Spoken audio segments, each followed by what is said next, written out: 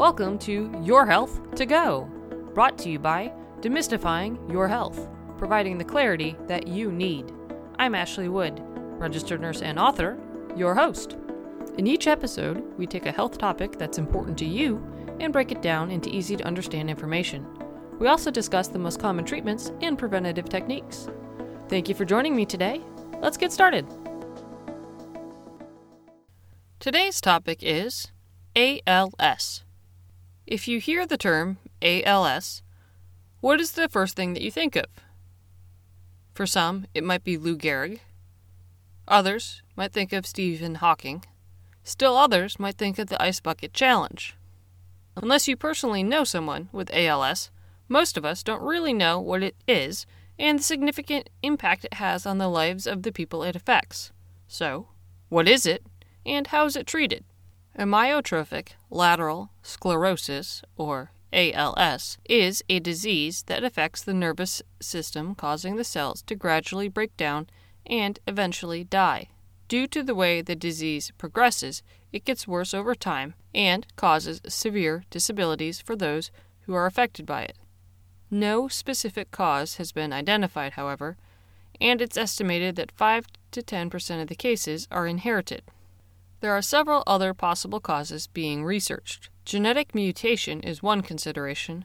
Another is chemical imbalances because people with ALS have high levels of glutamate, which helps to transmit messages around the brain, and too much of it has been shown to be toxic to some types of nerve cells. Some researchers think that when your immune system doesn't function properly, it attacks a person's normal cells, and this can lead to nerve cell death. There is also a thought that when proteins are misused by nerve cells, this causes them to accrue in the cells, which ultimately destroys them.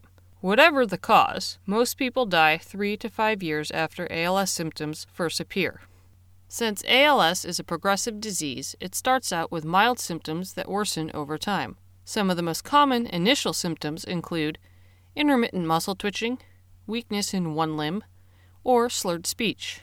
Over time, symptoms include difficulty walking or doing everyday activities, tripping or falling, weakness in a whole limb or part of one, weakness in your hands that causes you to be unable to grasp things, difficulty swallowing, muscle cramps due to the twitching, and difficulty holding your head up and maintaining proper posture.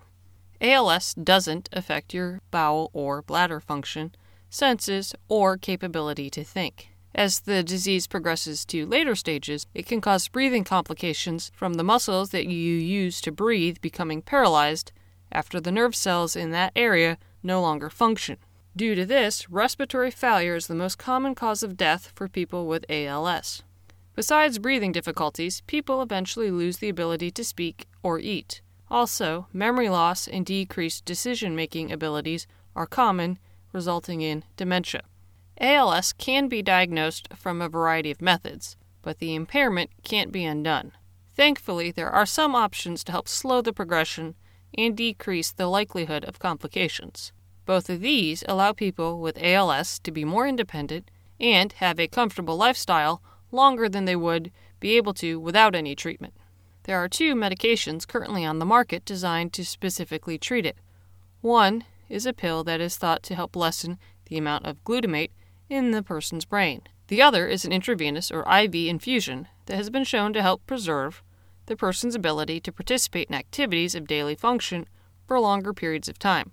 In addition to these, doctors can prescribe medications to help with muscle cramps, spasms, constipation, fatigue, excessive salivation or phlegm, pain, depression, sleep problems, and uncontrolled outbursts.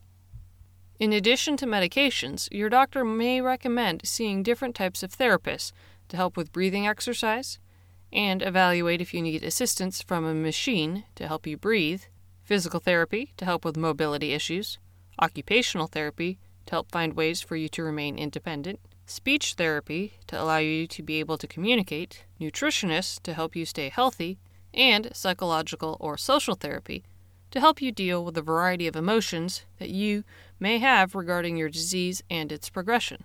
A key part of dealing with ALS is to allow yourself time to grieve. It's essential to remain hopeful and not solely focus on the physical limitations. A great way to cope is to join a support group. Once you've gotten beyond the stage of your initial diagnosis, it's important to plan for your future medical care.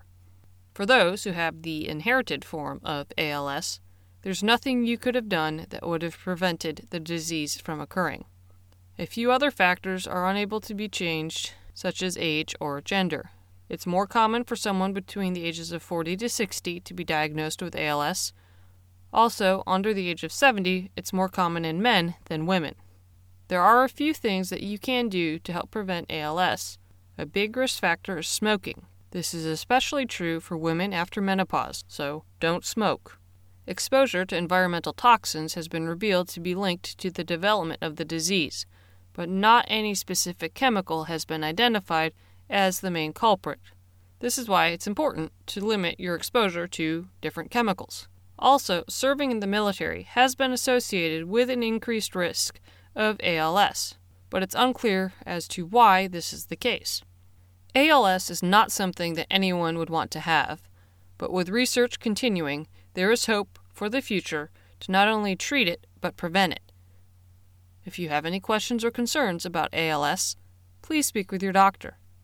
If you would like more information, please visit the ALS Association's page. Thank you for spending some time with me today. If you found the material to be valuable and helpful, please tell your friends about us. We're on social media, so like and follow us there to stay up to date on our latest information. You can also sign up for our weekly newsletter on our website. Stay healthy, and please join us next time on Your Health to Go. Now, time for the legal statement.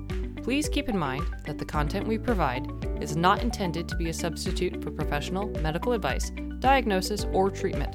Always seek the advice of your physician or other qualified competent health provider with any questions you may have regarding a medical condition. Never disregard professional medical advice or delay in seeking it because of something you have heard on Your Health to Go or seen on the Demystifying Your Health site.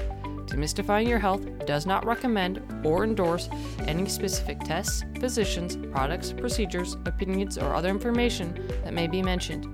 Reliance on any information provided by Demystifying Your Health, its employees, others appearing at the invitation of Demystifying Your Health, or other visitors to the site is solely at your own risk. If you think you may have a medical emergency, call your doctor or 911 immediately.